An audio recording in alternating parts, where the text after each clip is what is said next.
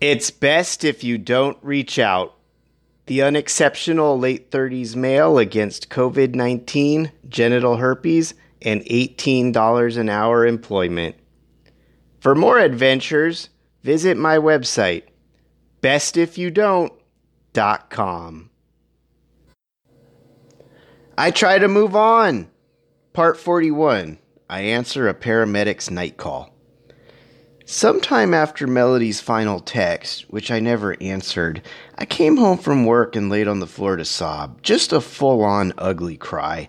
I was sort of impressed since I couldn't remember the last time I cried, and had been beginning to think I might be a sociopath. No, I think most of us non-baby boomers who can't get anywhere in the United States despite doing everything right in regards to college and career are just dead inside. But after learning from the source that Melody moved on from me in an instant and my life was once again joyless and terrible, I collapsed into the fetal position and cried my eyes out. I was happy for Melody. I didn't want her to suffer, but despondent that nothing wonderful ever works out for me long term.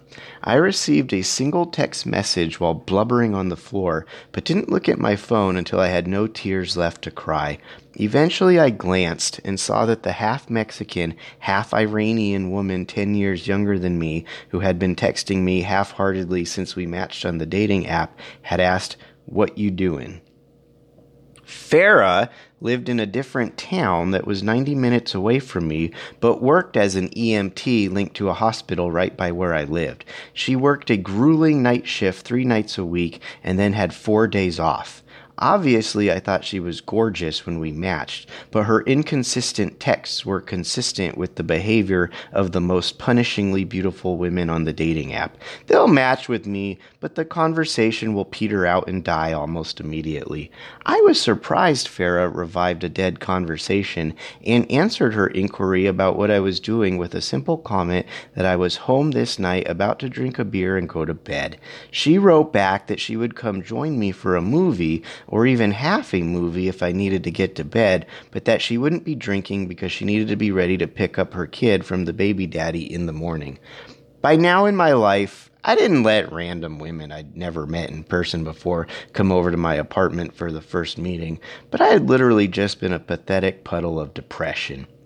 I sent Farah my address and composed myself a bit. My face was puffy from crying, so I splashed cold water and also drank some. I decided to put on a pair of boxer shorts and a tank top since that was what I would be sleeping in, and waited nervously for this sexy stranger to knock on my door. But she didn't knock. Instead, the stream of, "Okay, I can't find your complex, ugh," and "My phone is about to die while I'm lost," text started piling up. I called her and got her voicemail with no rings. Well, I thought, that was weird, but predictable. I cracked open the beer I wasn't going to drink until I had company and turned down my cover so I could climb into bed before too long. Except a final, "I think I'm here," text rolled in, so I stood in my doorway until I saw a curvaceous EMT dressed in black leggings and a tight black top coming up my stairs. I greeted Farah, but she rather shoved past me and found an outlet to plug in her phone. She plopped down on my couch as something recently added to one of the streaming channels advertised itself on my TV and asked, "Is this what we're watching?" I sat next to her, said we could look for something good, and sipped my beer. Farah talked a mile a minute. I was happy to have bubbly company, in stark contrast to how I was feeling, and also happy that I didn't have to entertain. If she just wanted to unload her thoughts while her phone charged and then leave, I would have been perfectly fulfilled. She stopped many of her stories in the middle of the plot to check her phone over in its little corner of my apartment before returning to the couch and starting a completely new story based on whatever random friend's text she just read.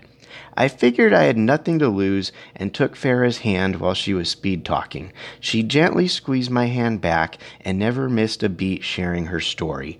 When she wrapped up what she was saying, she commented on us holding hands and teased, "Look at you making a move." I smiled and shrugged and started kissing her. She kissed back for a while, then stifled a little laugh and added, "Now you're kissing me too?" Farah told me she thought I was too inexperienced with women to try anything because of how much I told her about catching pocket monsters. She said she lost interest in our conversations since they were mostly screenshots from my mobile game accomplishments. While Farah and I kissed on my couch, my steel beam of an erection freed itself from the fabric fly flap of my boxer shorts and made itself known. "God damn," shouted Farah. "You've got a boner just from a minute of kissing me? Are we going to have sex?" I said, "That depends. Do you have genital herpes?" And she clapped back, "Why the fuck would I have genital herpes?" Good enough for me. I removed her clothes, and yep, those were 2 pierced nipples, the little barbell kinds. As soon as I entered her, I felt the sensation that I was about to come. The realization hit me that I had been making out with Melody for so long, but stopping short of actually doing anything due to my fear of genital herpes, that I was tightly wound and ready for release. I asked Farah if I could finish inside of her, and she gave her blessing.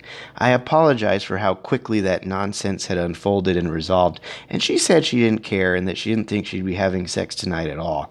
I didn't need long before another steel beam of an erection appeared, and this time I was able to fuck Farah as long as she wanted and in multiple positions. When we finally finished fucking, I asked again if she thought she had genital herpes, and she responded with annoyance. "Why do you think I have genital herpes? I get free STD tests at work." I apologized again and asked if she wanted to meet up for a meal later in the week, and she raised an eyebrow as if I missed the social contract for tonight. To her, this was just a hookup and we weren't going to ever go on any dates. I asked if we were ever going to have sex again, and she said sex again was within the realm of possibility, and she did enjoy herself. She also said not to be offended if she never called. When I got dressed to try and walk her to her car, she stopped me at the top of my apartment stairs and said this is where we kiss goodnight. I never heard from Farah again, but thank God for her. I could look around my little brick apartment again without seeing lingering signs of Melody's ghost. It's best if you don't reach out. The unexceptional late 30s male against COVID-19, genital herpes, and $18 an hour employment. For more adventures, visit my website, bestifyoudon't.com.